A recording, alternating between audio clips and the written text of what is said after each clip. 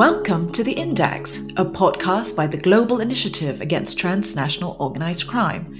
This series delves into the Global Organized Crime Index and takes a look at some of the biggest threats facing countries and regions around the world. I'm your host, Tin Le Nguyen. The topic of this episode is financial crime. Joining me for this discussion is Sangeeta Goswami. Sangeeta is Policy Advocacy Advisor at Human Security Collective, a non-profit foundation based in the Netherlands. Her work, including as co-chair of the Global NPO Coalition on the Financial Action Task Force, revolves around assessing and helping to mitigate the impact of counterterrorism and countering the financing of terrorism rules and regulations on the operational environment of civil society. We also have Christina Amahauser. Christina is a program manager at the Global Initiative Against Transnational Organized Crime, conducting research and analysis in the Asia-Pacific Observatory, including recent research on illicit financial flows and predicate offenses in the Mekong region. Prior to this, Christina worked with GI Talk's Southern and Southeastern Europe Observatory, where she focused on illicit financial flows and money laundering, and efforts to strengthen civil society responses to organized crime and corruption in the Balkans. Welcome to The Index. Christina, if you could set the scene first and sort of tell us what is a financial crime and what activities constitute financial crimes. Sure. So financial crimes can generally be defined as organized crime that results in a financial loss to the state, an entity, or private individuals. So it's really about generating and laundering illicit funds. Activities that are included in the financial crime definition are usually frauds, tax evasion, embezzlement, misuse of funds, and money laundering. But one of the key challenges is that not every definition of financial crime actually includes the same number of activities. So, for example, some definitions include money laundering. However, in the index specifically, money laundering has not been included under the financial crimes category, but it's actually been included with the specific predicate offense. One example could be money derived from illegal logging in Cambodia, which will contribute to the Flora crime market score in that country instead of the financial crime score. Another challenge with the definition of financial crime is that some definitions equate financial and economic crime, and the term is often used interchangeably. And that adds to the confusion what it really is. And the definition becomes even more confusing when the concept of illicit financial flows is added, or IFFs, which acts as an umbrella term for a wide range of threats and activities within illicit international trade and finance. The concept of financial crime originated with the term white-collar crime, so crime committed in an office environment or the business community, and is still often referred to as such. But quick technological changes and globalization have significantly impacted the concept of financial crime today, and it's not limited to an office environment anymore. Today, definitions often have in common that they refer to the role of deceit, concealment, or a violation of trust. But the long list of offenses that can be included under the financial crime concept, as well as the fact that many of them are interconnected and are reinforcing each other, as well as the fact that they're really very often closely interconnected to other types of crime.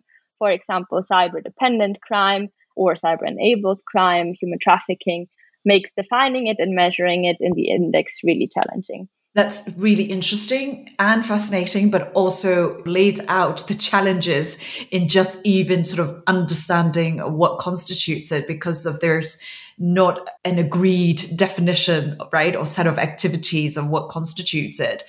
But in terms of the index, how are you defining financial crimes? So the index defines financial crime as a financial loss to the state, entity, and/or private individuals through one or more of the following activities. This includes financial fraud, tax evasion, which includes activities such as price misinvoicing and abusive tax avoidance, embezzlement, and the misuse of funds. Great, thank you. Now, while doing research for this podcast episode, I discovered that in 2018, there was a report which is on the true cost of financial crime, and it revealed that companies had suffered losses of $1.45 trillion.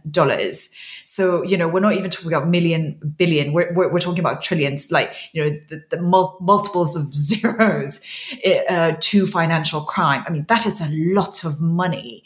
And I want to ask this question to both of you, but perhaps first to Christina. Do you think there is actually a lack of understanding as to the damage that financial crimes can cause on society? We know it's there. We know that there's a lot of money, but I'm not sure all of us actually know the extent to which how big it is. It's true. Financial crimes are really massive and widespread globally. I think especially technological changes driven also by the COVID pandemic have really contributed to the expansion of financial crime. For example, frauds and scams really have spiked in recent years. Financial crimes are often also considered low risk, low level, high reward, and high volume crimes, sometimes posing relatively low entry barriers, and this has also added to the expansion. In Southeast Asia, there is currently a serious concern about so-called cyber scam operations. And it's reported that tens of thousands of people have been trafficked and are held hostage in compounds across the region, which is actually a form of human trafficking. But then they are forced to exploit other people online through romance scams and investment scams in oil, gold, and crypto, and so on. And so this has really exploded across the region. I don't think it is well understood the harms that organized crime and financial crime have on the communities and the economies and societies across the Mekong and Southeast Asia. And I think the fact that there's a diverse number of offenses included in the financial crime definition also contributes to the fact that it takes place, of course, everywhere around the world and globally. And it's quite hard to grasp what actually the harms and the impact directly is. Originally, the financial crimes have been perceived as non-violent, connected to the idea that committed in an office environment, as I mentioned before. But I think research has shown that this has also changed. In some cases, financial crimes really have become violent, with significant harms and serious economic impact experienced by countries around the world as well as their citizens. And this again also becomes really very clear when we look at these cyber scam operations in Southeast Asia at the moment, where thousands of people have been deceived of their savings and lost a lot. Maybe over to Sangeeta to add a little bit more. Sure. Yes, Sangeeta, love to hear your thoughts. Thanks both. And just agreeing with everything Christina said there, actually, and also your question that there is a lack of understanding, actually, on the damage that financial crime have on society. Financial crime is often seen as a victimless crime, but it is actually anything but a victimless crime. If I just give you some figures from an African Union commissioned study from 2020, which was led by the ex-president Thabo Mbeki. It was a high-level panel on illicit financial flows from Africa. The findings were that over the last 50 years, Africa is estimated to have lost in excess of $1 trillion in illicit financial flows. And this sum is roughly equivalent, the report said, to all of the official development assistance received by Africa during the same time frame. And currently, the report went on to say that the Africa is estimated to be losing more than $50 billion annually in illicit financial flows. So that's just one component of financial crime. And this apparently is a conservative estimate. And to get back to your point, I think, these flows cost more than just financially. They tend to perpetuate poverty. They tend to perpetuate inequality, perpetuate conflict, among other ills. And of course, most importantly, they hamper sustainable development as well. Yeah, that's, a really interesting, I think, perspective, like you said, in terms of, because if it is a white collar crime, if it's a financial crime, who suffers. But that example you gave of Africa was very vivid illustration of the harms it can cause. But also, Sangeeta, if you could perhaps talk a little bit also about how your work relates to financial crime, because, your organization, Human Security Collective, just from the name itself, it doesn't sound like it has, much to do with financial flows, but it's very much linked to what you do with developing countries and emerging economies, right? So if you could talk a little bit about that. We came into this sort of a few years after 9/11, when we were seeing that civil society was having difficulty operating in terms of, opening bank accounts or transferring monies to conflict zones, or just in terms of their general, operational activities. And we couldn't figure out why this was happening until we did a bit of digging. And then we figured that there was this body known as the Financial Action Task Force, sitting in a basement in Paris somewhere. And, they had these set of normative standards, which countries then needed to implement. And one of those standards happened to be on civil society organizations and, how to regulate them and how to oversee them. And countries were going gung-ho and seeing it as low-hanging fruit and, putting in place all these onerous and burdensome due diligence requirements on the sector, which was having a knock-on effect on how they would register or how they would access money or how they would operate. So as you can see, I think financial integrity is a goal that, everybody shares. But sometimes the way that financial integrity norms and standards are sort of translated in countries and in national jurisdictions, which is not often risk-based or not proportionate, leads to ineffectiveness and leads to these unintended consequences. And so that was our sort of entry point into this whole sphere. So, looking at the operational environment for civil society per se. That's really interesting. And I want to come back to you later on, resilience of communities as well as the linkages with, the terrorism financing later on. But I want to go back now to Christina. Both yourself and Sangeeta had spoken of the fact that there needs to be a greater understanding of financial crimes, right? But they also, and, Sangeeta just now alluded to the fact that they also contribute to poverty, they undermine sustainability goals, but they also enable other illicit markets and activities, right? Things like money laundering and tax evasion. Can you talk about those links and why is it important and how important it is that we also understand that they're sort of interdependent and they support each other? Organized crime is profit-driven, of course, and is an extremely lucrative business. And criminals then want to use these illicit proceeds that they've generated. And this is really when money laundering comes in, as it evolves around the process to conceal or disguise the origins of illegally obtained proceeds so that they appear to have legitimate source and origin and can be freely used. And it has often been argued that in order to reduce organized crime, you need to take the money out of crime, follow the money to trace the flow of illegal profits, to support the identification of victims and offenders, and of course, enable the seizure of assets to deprive criminal networks really of their profits. And this has become a core part of the response to organized crime, but there's still lots of room for improvement. We need to better understand how money is laundered, where it is laundered, and the impact it has on communities. Sangeeta has already talked about the impact it also has on poverty and the sustainable development goals. So the enablers of financial crime also, for example, informality or offshore tax havens, special economic zones where transactions really cannot be monitored, also facilitate other types of organized crime. So to say that financial crime is really very closely interlinked with money laundering, tax evasion, and other illicit markets. You also talked about, how financial crime sort of enable organized crime to thrive. Can you give, some examples between, the linkages between the two as well? Generally, the UNCTAD Convention, so the UN Convention Against Transnational Organized Crime, lists sort of 4 key criteria that define an organized criminal group. And one of them is to obtain directly or indirectly a financial or other material benefit.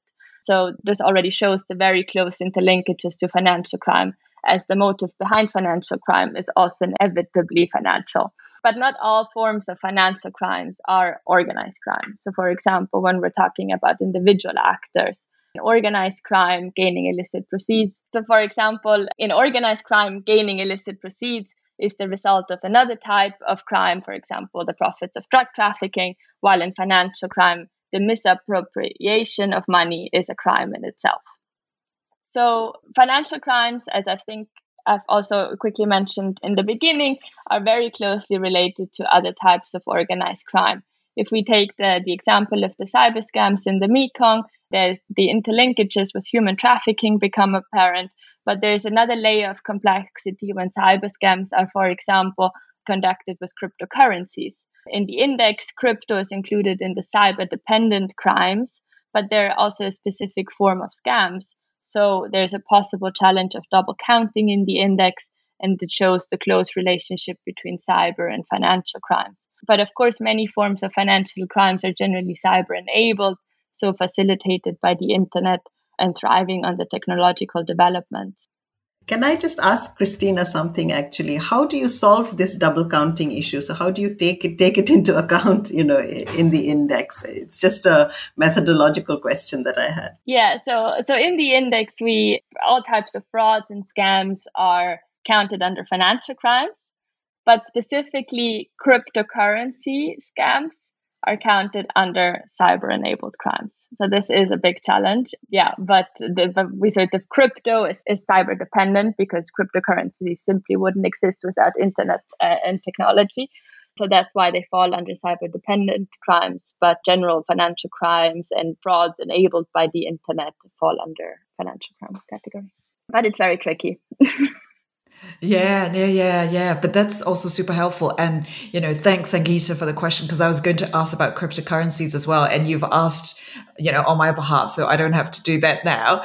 But I still want to ask Christina about the rationale, right, behind including financial crime in the next index, and how will that affect the other scores? And one of the things you did say just now was that obviously the link between the organized crime and financial crime and individual financial crimes need not necessarily be part of the index, right? So I'm also assuming like what happened with the Bernie Madoff, Ponzi scheme in 2008, or at least which came to light in 2008, that won't be some of the things that you'll be considering as part of the index, but something more, I guess, more institutional with links to organized crime. That would be the things that you would be considering.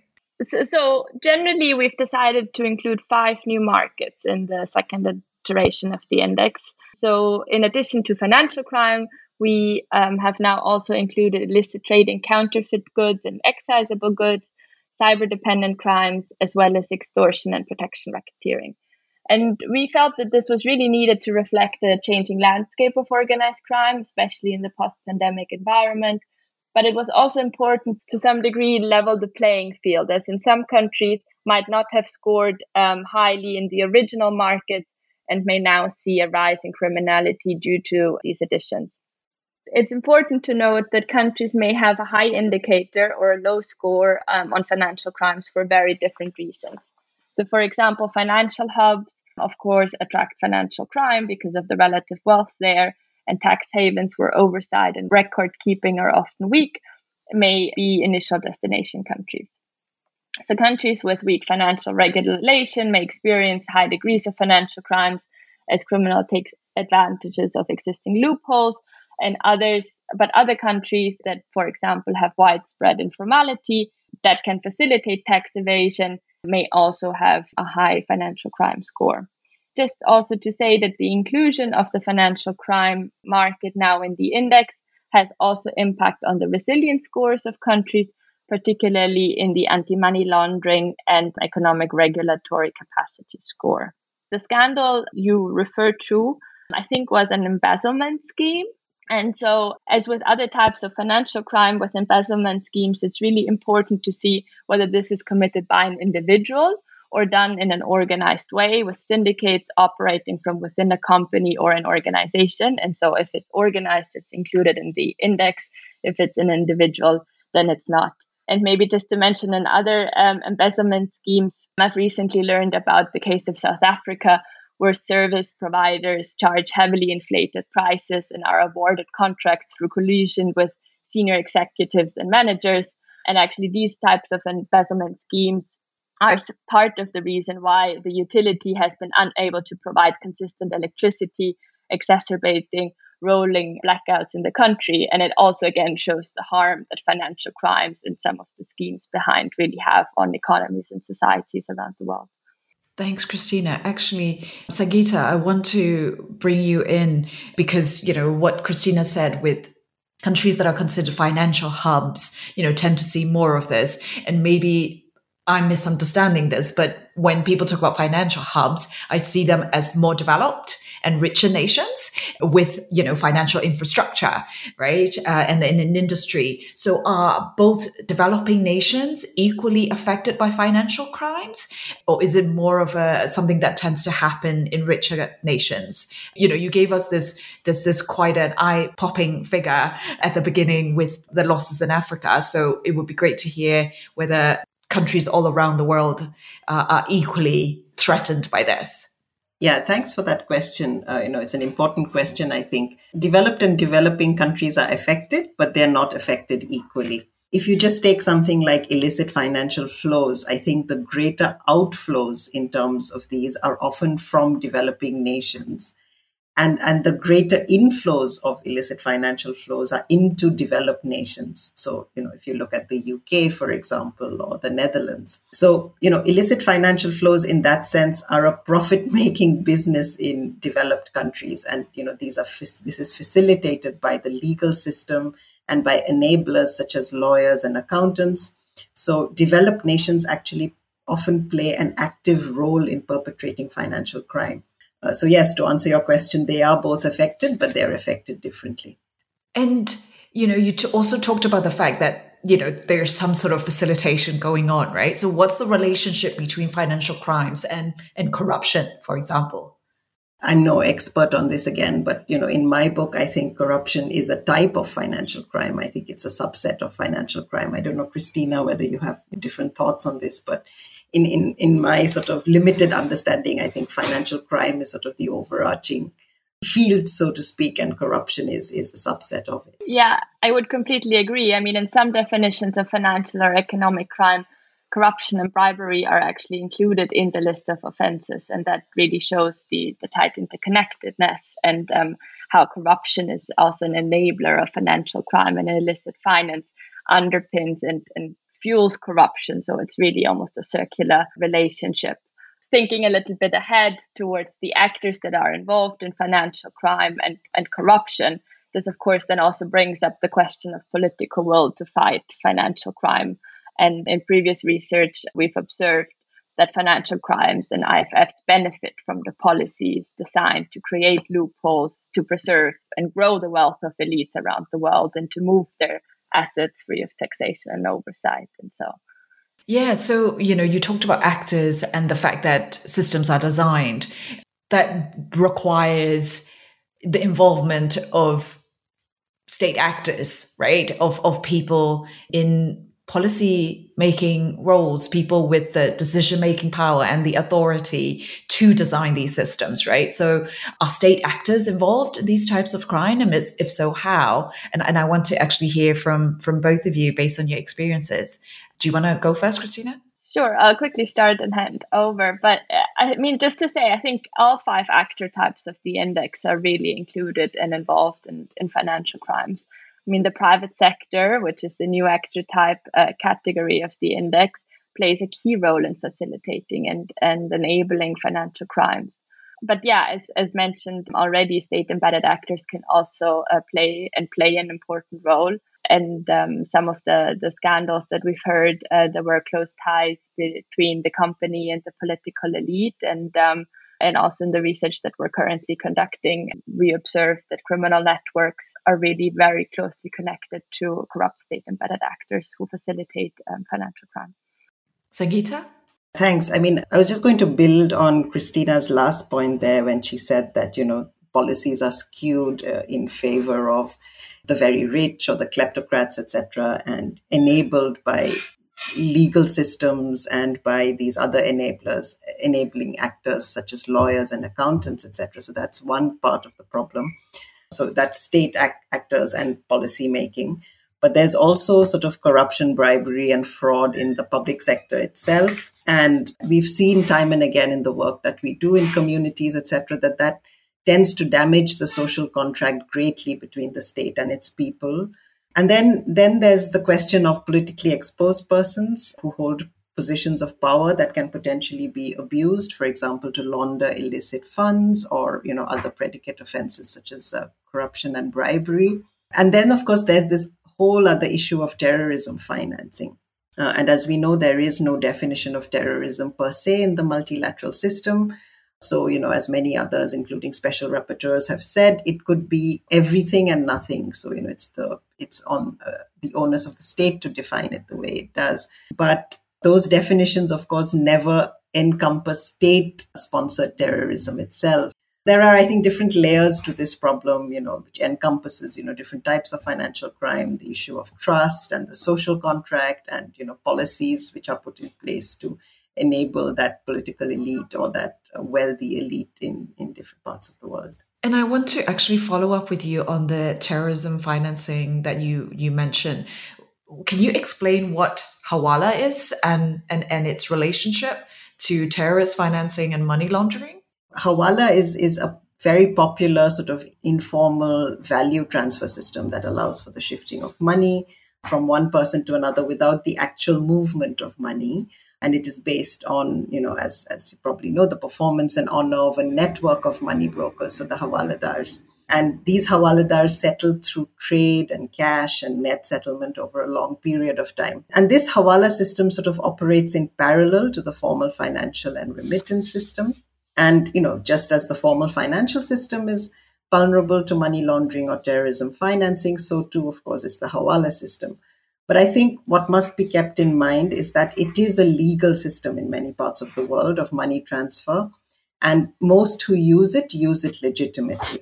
There are reasons also why people or communities or civil society sometimes don't use a state-supported banking system and use Hawala instead. Look at Myanmar currently, for instance. I think, it is as vulnerable or as not vulnerable as the formal financial system is. But I think what one can do to mitigate the risk is, adequate and risk-based supervision and regulation, which should adequately mitigate the risk of Hawala for money laundering and terrorism financing, as it does for the formal financial sector. Thanks for that explanation. I know exactly what you mean because I am from Myanmar, and there's so many barriers to a formal financial system, and particularly with the latest political situation, there's so much limitations and in terms of access that it's not necessarily just for ease of convenience, right? Just the availability and access as well. But it's also really interesting that both of you have said as well, I guess maybe the lack of understanding and the way the systems are designed, the focus or the penalty, tends to be on informal systems that the more vulnerable people tend to rely on instead of the $1 million bank accounts that can be hid away in havens. So that's fascinating. And Sangeeta, one of the things you've also said, with financial crimes, in addition to worsening poverty and threatening the Sustainable Development Goals, was also this breakdown in trust, right, between the citizens and the government. What other repercussions are there, particularly for developing countries and economies from financial crime? And I guess in particular as well, if they're linked to illegal activities? I think this question is sort of linked to the question of scale, I think. And the scale and scope of financial crime, as we've been saying, is huge by all estimates. I think, institutions like the United Nations Conference on Trade and Development, UNCTAD, are sort of doing a lot of work on quantifying this by developing sort of robust statistical tools to measure, for example, illicit financial flows. But yeah, the repercussions, as you say, are massive given the scale of the issue. And it sort of has an impact on whichever sustainable goal of the 17 you take into consideration, whether that's poverty, whether that's food security, health, education, water, sanitation, climate action, inequality, governance, institutions, I mean, you name it. So, overall on human security itself, on community security, on the security that people themselves feel in themselves. So it is a massive issue. How do we combat this? Are there any examples or case studies of successful efforts to clamp down on financial crimes? Christina, can I perhaps start with you first?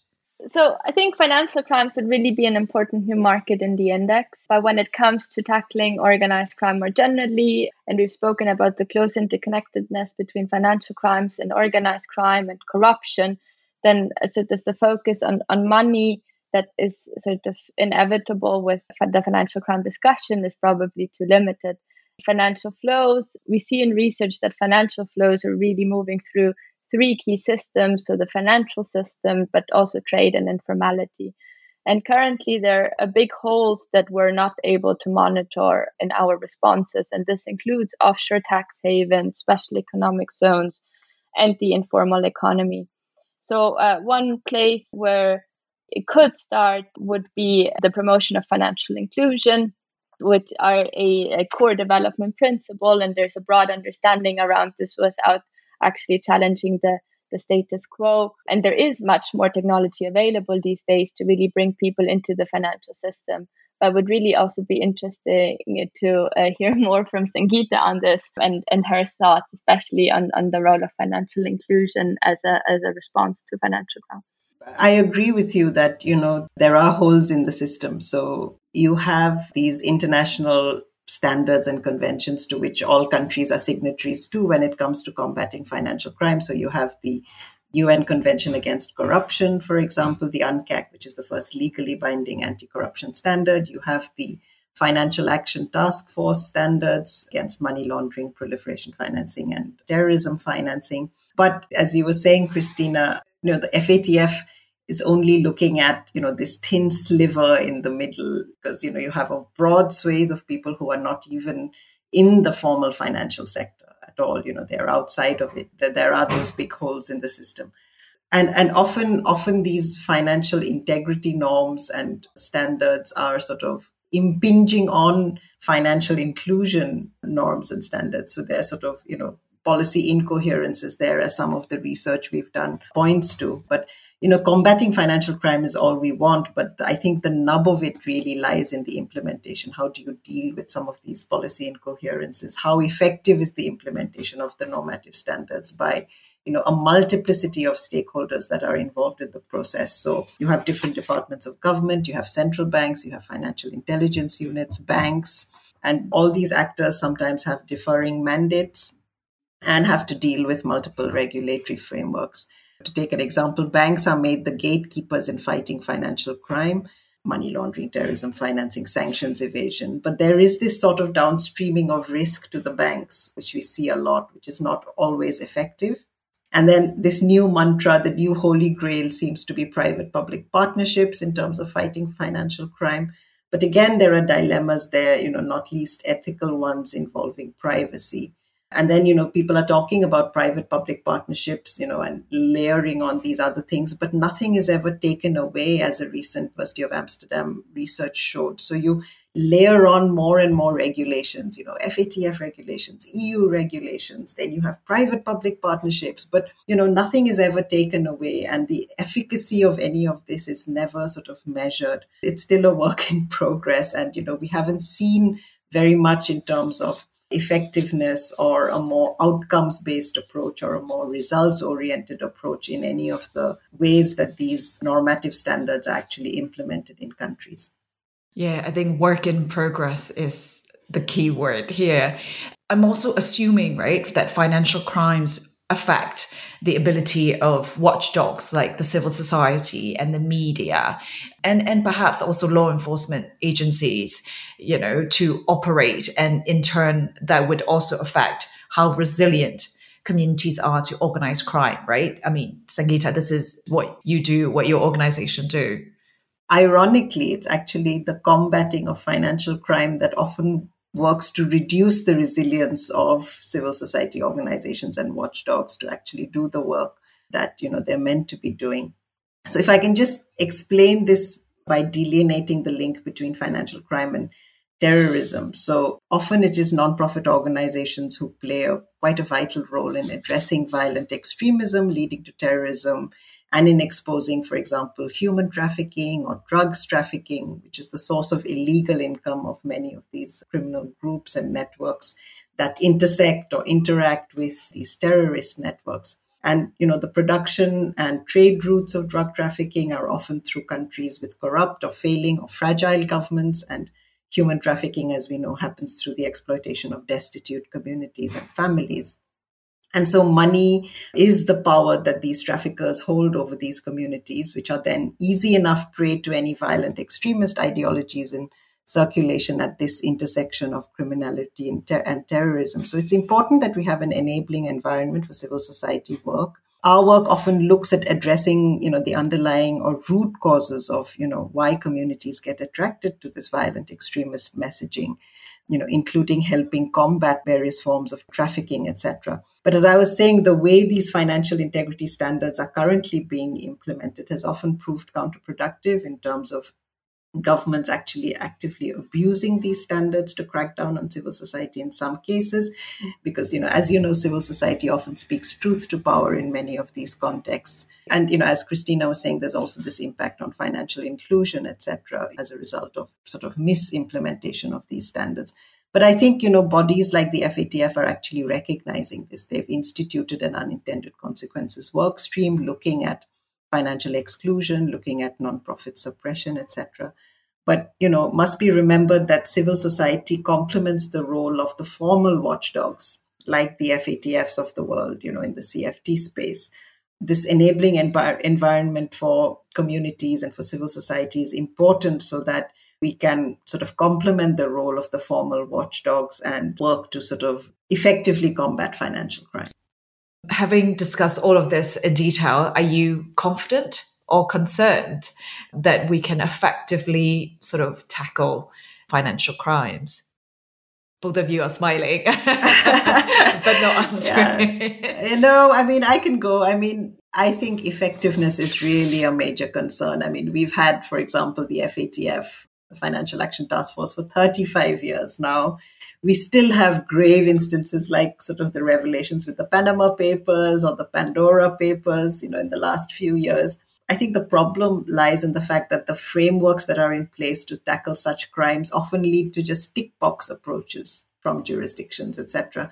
And these approaches, as I was saying, are neither risk-based nor are they outcome-based. And, this just leads to ineffectiveness. So I think we need to focus on a more sort of risk-based and outcome-oriented approach if we want to get somewhere with this whole fighting financial crime business. Thanks, Sangeeta. Christina? Yeah, I completely agree with Sangeeta. I think sometimes it feels that there are actually quite some ideas, or there's almost no shortage of possible responses, but there's no real will to implement and to also get it done. And we see that also across the index. And there's so many countries around the world that are not enforcing really the laws that they have in place. And that's reflected in the resilience indicators. So sometimes it's not about creating completely new responses, but as Sangeeta has also said, it's really about using and enforcing and checking the effectiveness of some of the measures that are already in place. And maybe one quick note also on technological innovation.